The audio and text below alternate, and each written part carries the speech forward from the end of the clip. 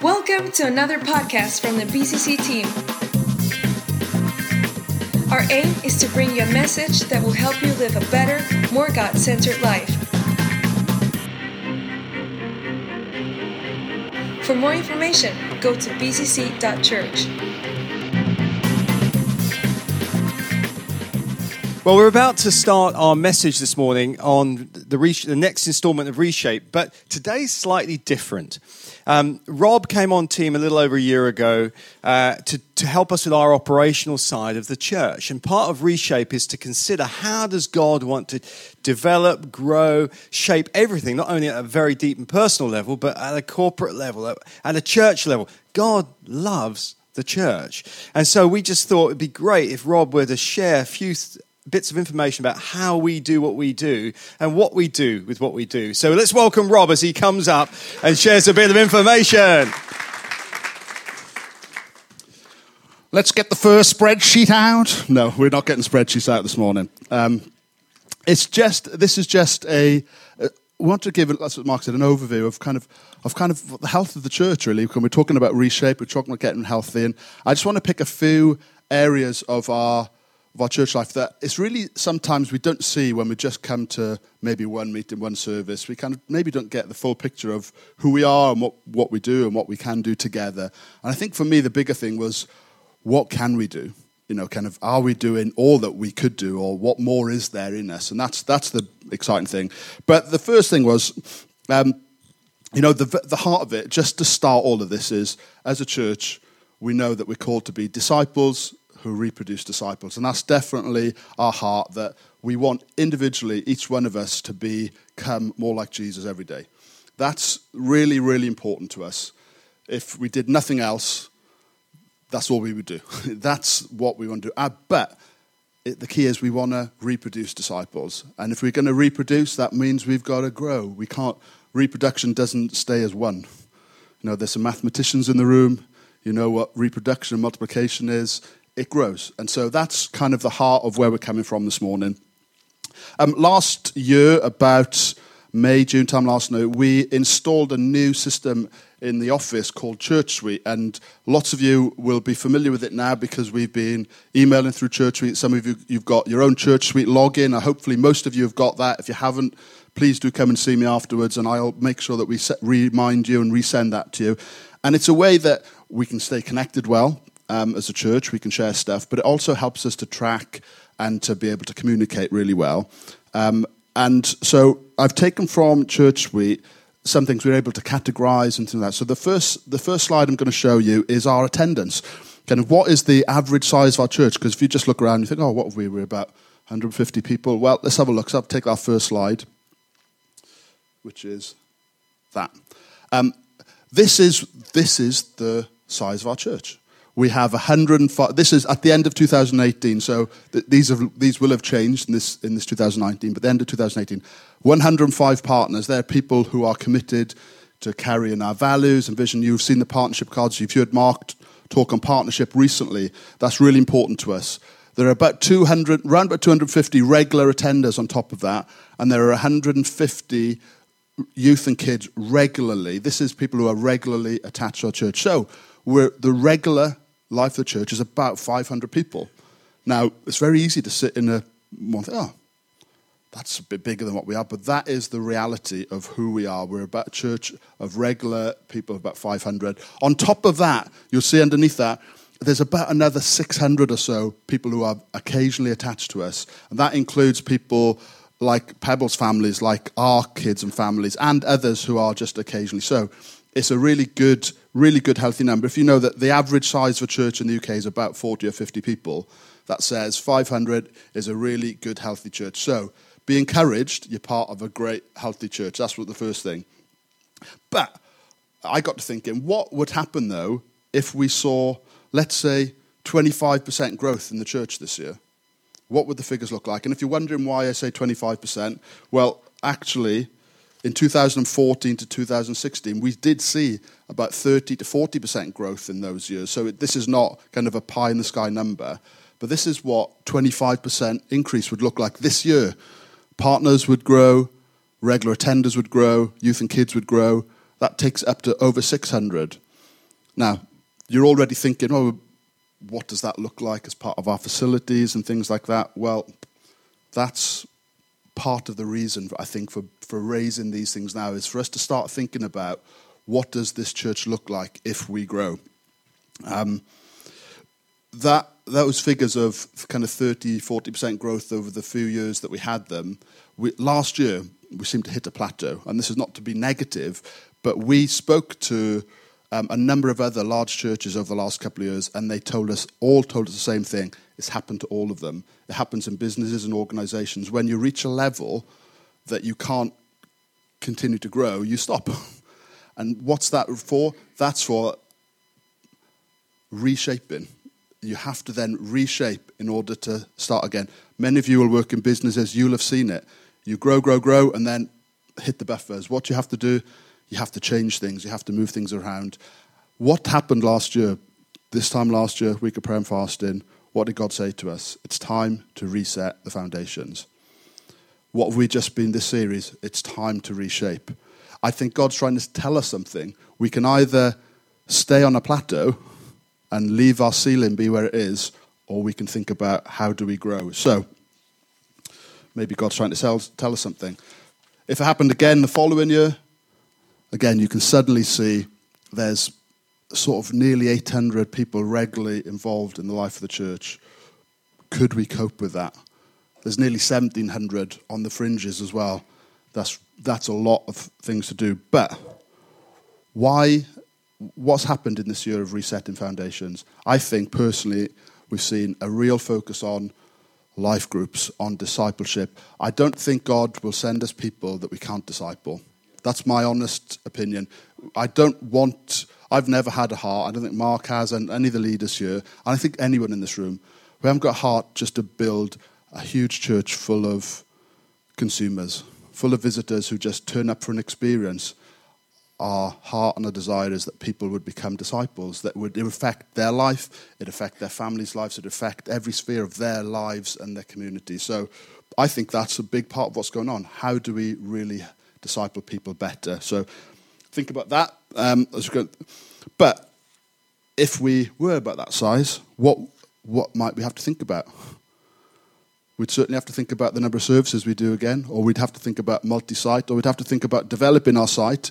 Developing our site is definitely on our radar. We would love to do it. But, those things take time. And even in the meantime, we've got to, I think, get our mindsets around if God's doing something, we've got to do something. And we're part of the answer. He's not going to zap a new building onto this place. He's not going to zap anything. He asks us to make a plan and go for it. So there are things to think about. Next thing I want to look at is finances. Again, we've never done this in church before, but this was last year's finances. You can see the income there, about £500,000. That excludes the income that we get from ARC. So I've taken the ARC preschool out of it because that's gone through funding, but that's a really important, about £140,000. Penny does an amazing job in ARC, and ARC is growing. It's a really significant part of our church. But just not to confuse what's on the board there, I've taken ARC out of it, and you can see this is where that expenditure is then spent. There's boring stuff like depreciation, which has to sit in the accounts. There's site and facilities, there's ministry costs, there's management and admin costs, there's mission costs, and then there's staffing. And see, staffing there is about 57%. That's a really good ratio for churches of our size. Actually, recently we heard of a church in Cheltenham, a larger church than us, whose staffing ratio was 62% of their income. And we've had other people tell us that it can typically be between 60 and 80% in very people organisations. So I think that's about the most that we want to be going, to be honest, because our heart is really to be spending much more of our money into mission and into ministry. So, but with staff, it's a bit of abstract, but the important thing with staff's not just there to be paid, staff's there to work. This is how that 57% is split. 24% of that is on pastoral work. 24% of that goes into missional stuff. That's local and international. People focused on missional work. 21% is on operational ministry support. So that's support in ministries in the church. There's 17% on admin, and there's about 14% into youth, children, and families. So that's just, again, to give you an idea of where our money goes and is spent in the church. But our big heart is that actually, if you added staff, ministry, mission, and all the other stuff we do, it's about 2/3 of all we spend goes towards ministry and mission, because all staff work, apart from that 70% of admin, pure admin, is into ministry and mission. That's a really good, healthy thing. Our ambition is to give at least 10% of our income into mission work. And ultimately, we would like to see that figure grow every year in line with our value of increase in generosity. Do we think that's a good thing? I think it should grow every year. And we've already this year made a commitment. So, for example, we are one of the core lead churches of the CAP partnership. There's 5 partner churches that run the CAP thing. This year, we increased our contribution to that by 12.5%. I think one other church gave more. The others didn't. I want us to lead and to be that value of increasing generosity is not just words. It needs to be reality and it needs to be action. So that's an example of something that we want to do. But what could it be? Actually, if you add the missional part of what the staff does plus the 9% that's currently there in the expenditure side, it's about 18% of all that we've got goes towards missional stuff. Again, it's a good, healthy thing. But what could it be if we could get that figure to 20% or 25%? Can you imagine what difference that could make locally, internationally? They're the things I think that we need to be thinking about as a church. How do we reshape to make sure that what we get goes to the place where God wants it to go? Okay, so that's finances. There's one more slide. This is what we give each month. 35% give regularly, at least once a month. 60% give occasionally. Of those who give regularly, there's an average about £210 a month. I think that slide, this is not to criticise anybody, I think that slide is here to tell us there is room for reshaping. There is more that we can do. That slide says to me, we can do more. As I was thinking about it, the one word that just came to mind to me was, sometimes God asks us to give sacrificially. And if we end up having to do a big church development, I can tell you guys it'll take sacrifice. Do you remember when we were talking about the 90-year celebration, when the guys were nailing in the floorboards praying? They sacrificially gave so this place could be here. And at some point, maybe God's calling us to give sacrificially. This slide tells me I'm not even sure that we give faithfully. And so I think the starting point should be, as a church, we should be looking to make sure that we give faithfully to what God calls us to give. So again, it's certainly I'm not up here to kind of crack a whip or to. It's not. It's just to make us aware that we can do better. That's what Reshape's about. I have to look at myself. What can I do better? What can I do more? So that's just. That's important. It's one of the things actually mentioned just as I did the offering. Just doing things like gift aid and standing orders. They're all good, healthy practices that can really help us as a church. Okay, next thing, and this is a really great slide. We had recently had our serving celebration volunteers. So this is brilliant. Last year, we think it was nearly 15,000 hours of voluntary time given from the church. I think you should give yourselves a big clap for that. It's just amazing what you do. And you can see that was split between kind of what people giving time into Sunday services, into youth and kids. That's about 75% all do, but there's community social action. There's some people giving time for operational support, people giving time for pastoral care. I've said circa 150 volunteers. Actually, I think that number is underestimating, maybe by about 30 or so, because that's taken from people rotated onto church sleep, but I believe is a bit more than that. But that's about 30% of the church. That's an average of 2 hours a week, which makes that. But again, thinking about what could happen if we, say, increased by 50 volunteers and we gave 10% more time. Well, if we did that this year, that would be 200 volunteers, 40% of the church, an average of 2.2 hours. That's over 1,200 extra working days of time that the church could give. Is there capacity in there to do it? At 40%, I think there is. That would be the equivalent of 4.5 full-time people working. There's a lot that we can do. Like I say, our heart is to see that everybody in this church finds their calling, use their gifting. That isn't all up here, by the way. That isn't all in the cafe. That isn't all bound by our boundaries. Your calling, your capacity, your gifting, for most, probably the majority, is in your workplace, is in your homes, is in your community. And as a church, we want to make sure that we can help to equip and develop and fuel all that.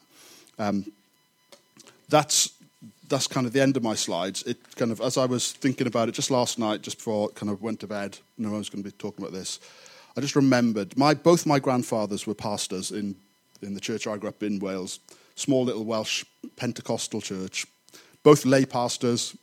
Grandpa Thomas was a miner and a farmer, and Grandpa Lewis was a caretaker. So both bivocational, did jobs. And I remember seeing them both preach, but I was very little. But I remember distinctly the only message I remember hearing from my grandfather, Grandpa Thomas, my dad's dad. And I don't think it's probably recorded anywhere, but I remember it vividly, him preaching on, I'd rather be a doorkeeper in the house of God than dwell in the tent of the wicked.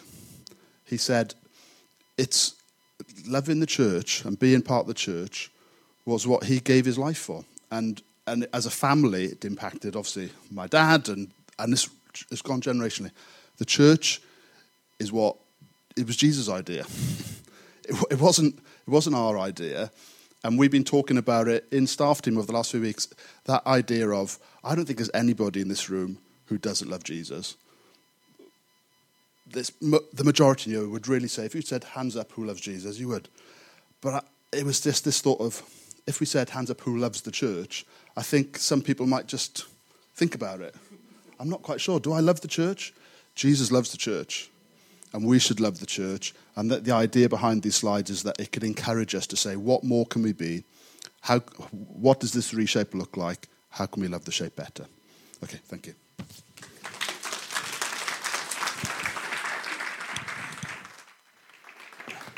Thank you, Rob. What a fascinating set of info. It tells you so much, doesn't it, about where people's hearts are.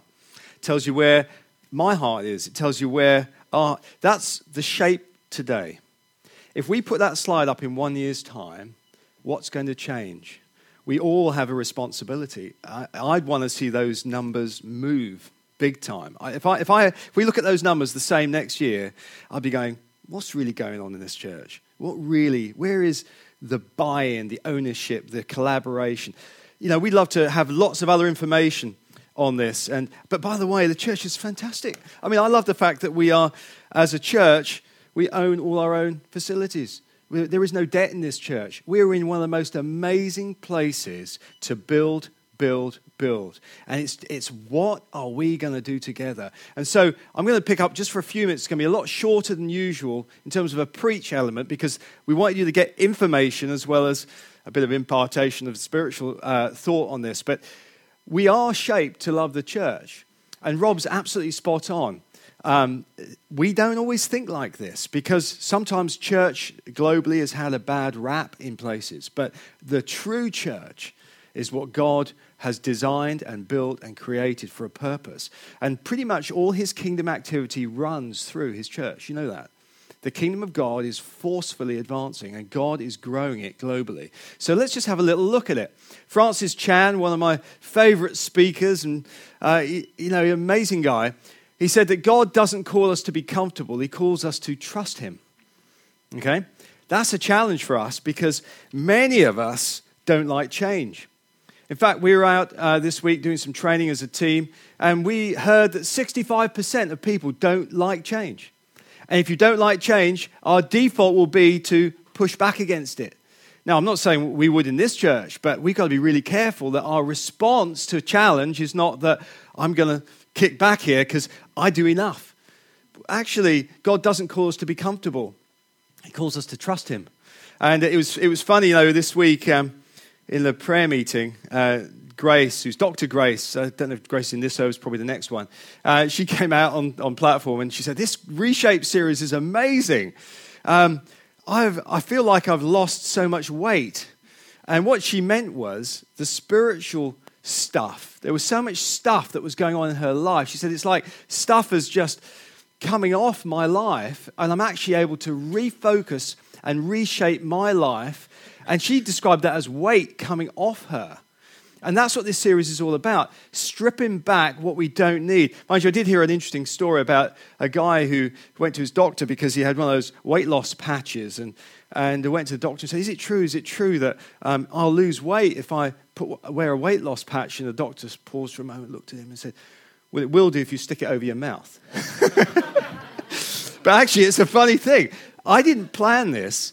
I have lost over a stone naturally since Christmas. In fact, it's nearly 1.5 stone. And I didn't go on a diet. I don't know how it's happened, actually. Somehow I prayed in December, God, I want to be in better shape myself. And I prayed it. But I said, God, help me to think differently about food, exercise, and behaviors. Help me to get my mind around change without it being a stress on me.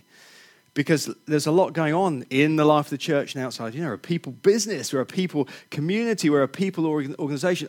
We're a body of people, and it's not just this church, it's globally. And it creates a lot of pressure.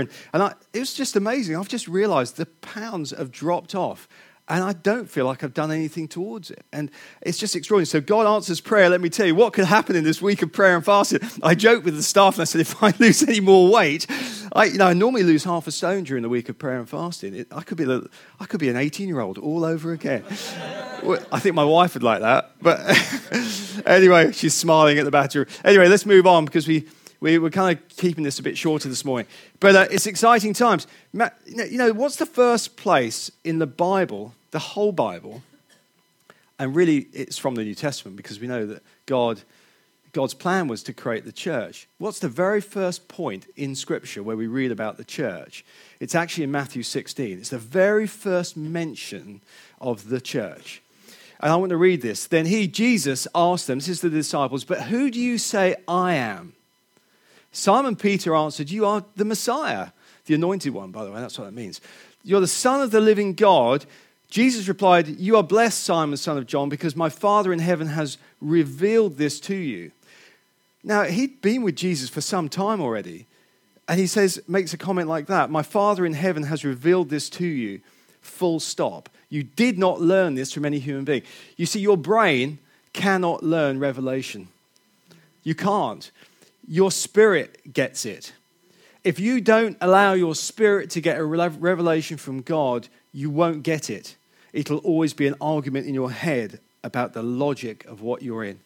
And as we go into this week of prayer and fasting, if your brain is defining you and it's all about your logic and that doesn't make sense, this isn't right, I don't like that, you will never get it, what God is doing. You have to allow your spirit to come alive to what God is doing. And then you will get it. Then you will see what God is doing. Then you will understand why the church is something that Jesus gave his life for. Right? It's not just you and me individually. He gave his life for the church. And if we play roughshod with it, if we mess around with it, if we criticize in the wrong way with the wrong motives, and if we use our human thinking to start to do damage to it, then God is the one who will want to know about it. What is our response? Who is Jesus to me? Who is he? Who is Jesus Christ? Is he just the God that's out there that I turn to in my crisis moments? Is he the God that, what is Jesus? Who is Jesus? What does Christianity mean? What is this relation? Is it a relationship? Do I actually know him? Do I know about him? Do I know that he was born, he died, he gave his life? Do I know the theology of it? You might be brilliant with the theology of it, by the way. Some of the greatest theologians on this planet, by the way, don't follow Jesus Christ. Did you know that? And the number one theologian in Britain in one area of theology is in Birmingham University, and he is not a Christian. You can know all the knowledge and have no relationship. It's about what's in our hearts because our spirits are moved by God. So who is Jesus to me? Well, let's find out about who Jesus is. What is the church? If he gave his life for the church, what's all that about? Matthew 16, 18, 19 says, now I say to you, say that you are Peter. Now Jesus addresses Peter by name. You see, Jesus is asking, who do you say that I am? Now I'm going to tell you who you are. Once you start to engage with who Jesus is, he starts to reveal to you who you are. How are you going to get that revelation unless you have a revelation of who Christ really is? Not that you come to church. Now I say to you that you are Peter, which means rock, and that's what his name physically, in linguistic terms means. But upon this rock, Jesus is playing with this now, I will build my church, the first mention of church in the New Testament. And all the powers, in some translations it says gates of hell will not conquer it.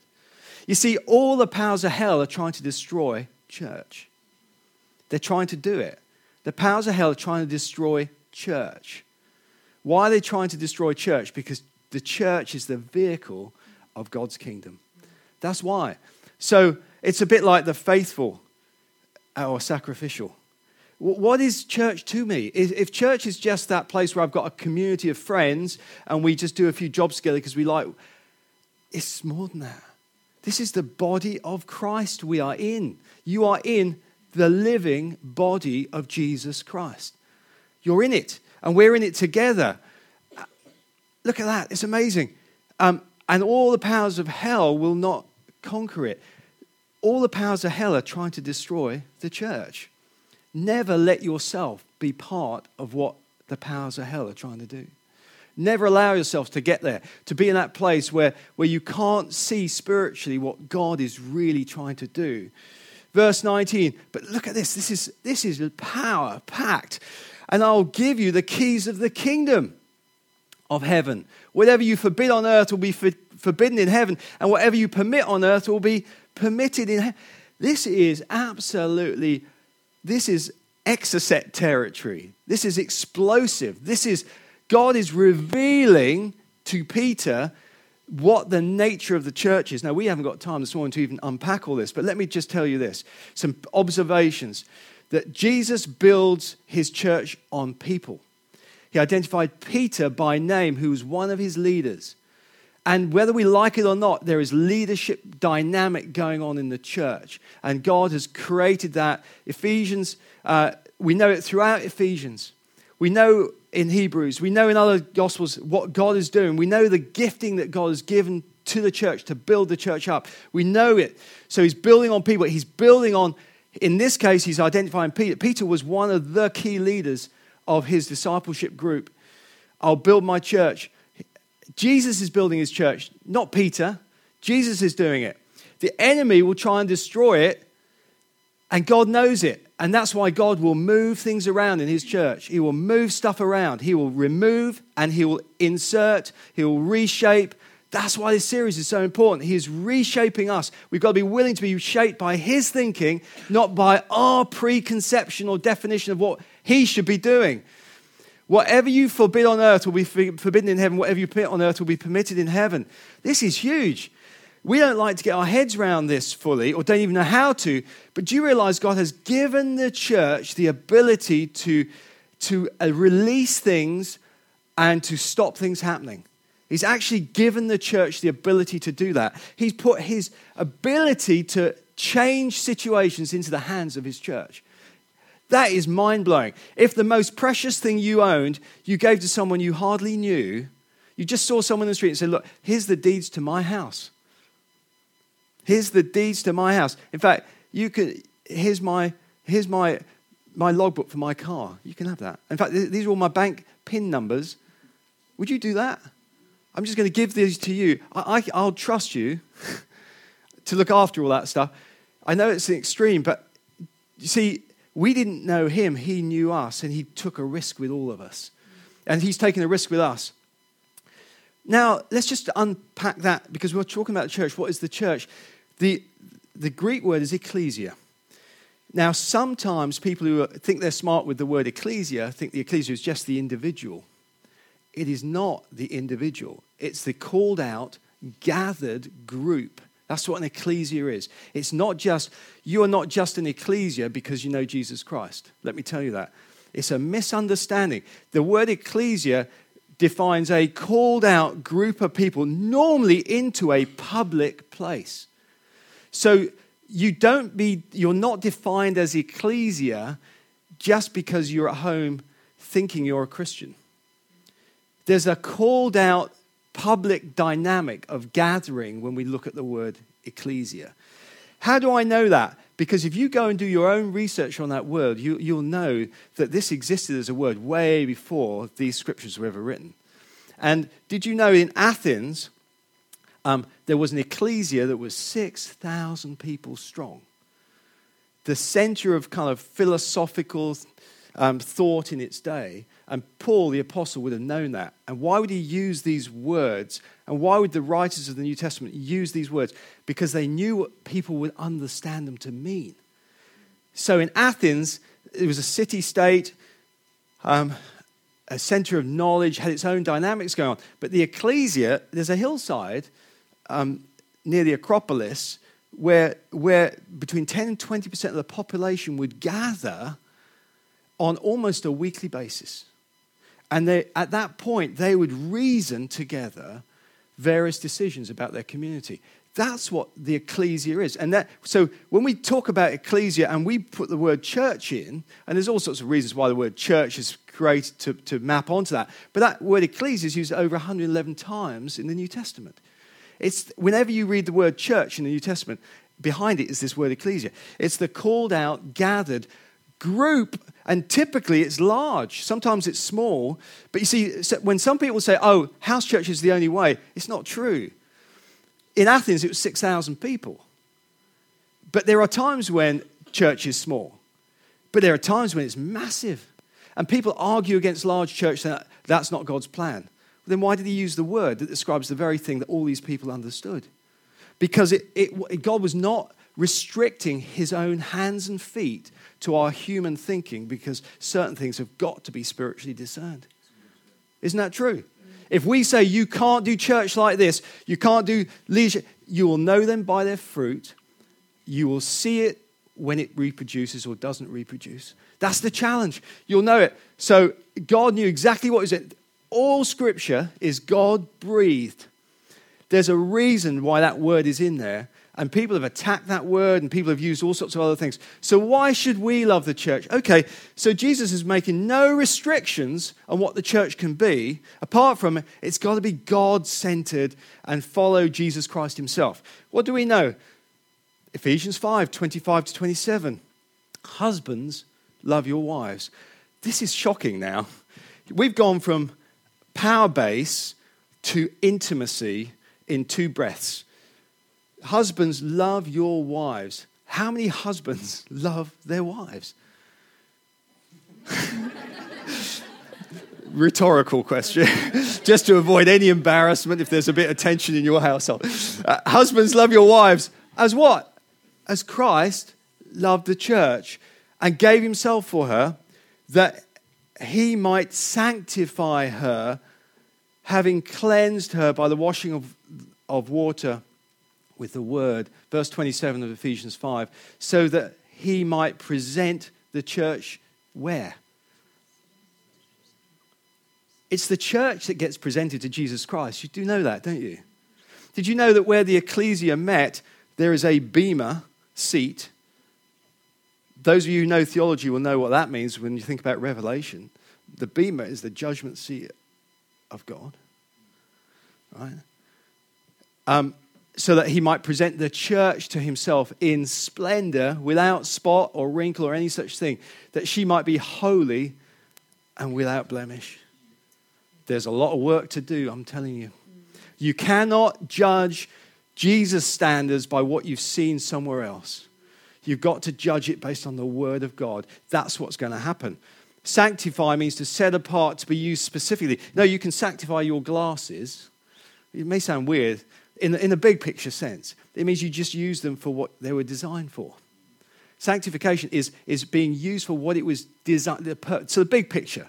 But when it comes to faith and Christianity and our walk with Christ, it actually means to make holy. So it's called out of and then made holy. So it's not just what it's designed to be used for. So Jesus is wanting us to be sanctified. We've got to cooperate with him in sanctification. We've got to want to be separated from the world in its practice that's wrong, but in the world so that we can be salt and light. It's a paradox. But we've got to be holy. And holy is doing the right thing, doing what God wants us to do, doing the stuff that we read about in the scriptures, living it, carrying it. So sanctification and cleansing is the physical, moral changing of who we are to be clean. It goes on to say to remove every wrinkle and blemish. But what does that do for us? It removes guilt. You see, the benefit to us is not only do we get cleaned up by Jesus, the guilt that goes with the failure of life is also cleaned up. Isn't that amazing? Every one of us are here only because of what Jesus has done, not because of what a group of people conceived as a good idea. We're here because of what Jesus Christ has done for us personally, individually, corporately, and there is no restriction on what he can do with us when he wants and how he wants. But we've got to be willing to be people who follow that and see our destiny. The destiny is that we will be a church, an ecclesia that is with Christ. That is with Christ. So how should we love the church? Just like Jesus loves our church. Just like Jesus loved the church and loves the church. And it goes on. So how can we love the church? Carrying on with Ephesians 5. Husbands, love your wives in the same way as husbands love their wives. Husbands should love your wives as their own bodies. Maybe you don't love your body. Maybe you don't love your wife. He who loves his wife loves himself. This is Ephesians 5, 28, 29, 30. For no one ever hated his own flesh, but nourishes it and cherishes it, just as Christ does the church, because we are members of his body. He loves us, and he is going to be with us. He nourishes us, and he cherishes us. What does to nourish mean? It means to feed and to promote growth. When you're nourishing something, when you're nourishing it, you are giving sustenance to it. That's what Jesus is doing for us. Our response is, how can we love the church? We should be doing the same thing. We should be feeding the church. We should be nourishing the church. You may have never heard anyone ever say this before, but you're not just here to be part of a group that worship Jesus, but you're here to nourish and to cherish what he nourishes and cherishes. We're called to be like Christ, to be imitators. We're here to follow his course, to hear his voice, to nourish, to feed and promote growth. If our contribution is financially zero, then are you nourishing this church? If it's mediocre and just, you can have a bit of a Cain offering, is that nourishing the church? It's not, is it? Is it promoting growth? Is our language promoting growth? Is our encouragement of one another promoting growth? Is our willingness to go the extra mile promoting growth? Is our tenderness able to promote growth? What is our lifestyle? You could make a list. How do I nourish and how do I promote growth and feed this church? How do you do it? Ask God, God, by faith, what can I do more in these areas? And what is it you want to put in my life to be able to do that? Who knows? Who knows? But to cherish is to cultivate with care and affection, to nurture. It's Mother's Day. I heard a funny thing about a mother once. A little child wanted to climb a tree, and this kid's running towards the tree and starts to climb. Mum says, Billy, get down out of the tree. No, I'm going to climb the tree. No, if you climb that tree and you fall out, you can break both legs. And then you'll want to come running to me, but you won't be able to. And I'm thinking, But God is caring about us. He wants us to nourish what he wants to nourish. He wants us to cherish what he cherishes. He wants us to cultivate with care and nurture what we've got responsibility for. Whether you're a life group leader, whether you're a team leader, whether you're not in those responsibilities yet, it is the church that he is preparing for himself. Interesting, there's a little flag on the board. Can you see that tiny little flag? Anyone recognize that nationality? Anyone's? I know it's a little flag. Bulgarian. I don't know if Max is in here. Max came up to me last Sunday and said, Max only came to faith recently through the Pebbles connections. Amazing, very, very bright man, Max. He got a PhD in something extraordinary. I can't even explain what that PhD is. But he said to me last Sunday, I know he'll forgive me for mentioning this, but he just said to me, I just love Jesus and I'm telling my friends. And I realized that they will never be able to come to our church because some of them are Bulgarians. They don't even speak English. So I said to Max, why don't you speak to the translation team? There were 7 translations into Portuguese, I think, last Sunday. I said, why don't you speak to the translation team and offer to do Bulgarian translation and invite your friends to come? He looked at me and said, I couldn't do that. I said, yes, you could. You could do that. He did. So we might be translating into Bulgarian as another language because Max saw the opportunity to do it. I think that's awesome, don't you? I think it's amazing. I think it's amazing that we have dimensions within one culture with so many different nationalities, and these opportunities are coming up. I think it's amazing. How can we love the church? See the opportunities.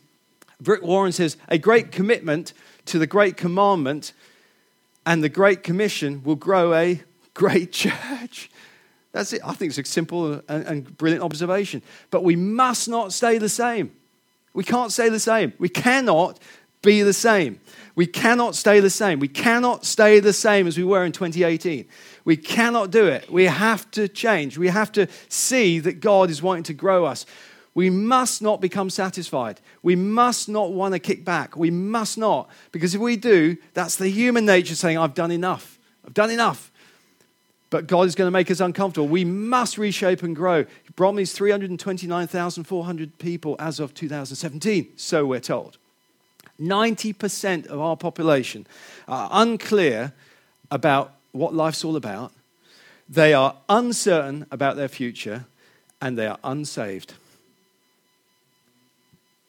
That alone tells me we cannot sit back and be comfortable. That alone. Let alone the opportunities down various routes of opportunity. We haven't even got time this morning to start unpacking the ministry areas. Every area of our ministries could grow. Every area. Every single area. Every growing ministry in BC could multiply and could double. Everything. We've invested in staffing in this last year. We've started opening opportunities in schools. We're in 1.5 schools at the moment. Why couldn't we be in 5? Why couldn't we be a hub for trafficking conversations? It's not because we don't want to, but we haven't quite got there yet. But there are things happening this year. There's going to be a trafficking seminar for AOG nationally in this building before the summer. Someone is coming from the States who's the global coordinator of all trafficking for AOG worldwide. There's 70 million people in AOG, and she's the lead professor at Vanguard University. Is going to be in this building later this year. What could we do? What could we do? Every life group, could we baptize? Rob threw it out. Our times, because we started slightly late because of the barrier problem, but I'm telling you, could we baptize every month again? We did it in 2016. Could we see people coming to faith every Sunday? Could we have different life group leaders baptizing people that will come to faith through your life groups? Could we multiply our ministry profiles in various parts of the world? The answer is that we can do all of it. We've got to. We've just got to nourish and cherish and get involved in it. Now, we've got to be careful about everything. We've got to do things in good order. But this week, and with this I'm going to finish actually, is a week of prayer and fasting. This is one of the most exciting moments in our now history as BCC. No debt, every opportunity, a flourishing church where people are coming to faith. Last Sunday, actually, Tamsin, you don't mind me saying this, you texted me in the week, didn't you, Tamsin? There were too many new people in that second service for the team to handle the new here people. Isn't that true? Right? And that's without us turning the gas up on that one. So could more people join the new here team to take that pressure off? Could we have multiple new here life groups? Could we have multiple multinational life groups in this church? Could we open up? We're only limited by our thinking at the moment, but we could do it. Worship team, come join me. Our time's gone. I hope you're catching something this morning. This is definitely a huge thank you for what everyone is already doing. And we love what you're doing. Could the worship team release their own songs? Could the worship team become a flag? Could they be singing the songs of the house? Could we produce music in this place? Could we do that? Could we raise up leaders to our academy in this place? Could we? I think God's already doing it, by the way. There are people already in the church with some of this in your heart. Could we multiply our tech teams and our sound teams and our media teams so Luke gets a day off once a week? No, we want to say, no, we don't want, we want to give people, could we carry the responsibility? Could we, what's in your heart? Maybe your heart's stopped at the moment because your mind is all about, oh, I can't do. This week of prayer and fasting could be the week that unlocks the God potential in you. If you start the week thinking, no, I'm just the same old me. I'm going to do what I did in 2015, 16, 17, 18. What if God said 2019 is a change year, and next year you're going to see a completely different person? Anyway, praise God. Let's stand. Worship team, lead us to the song.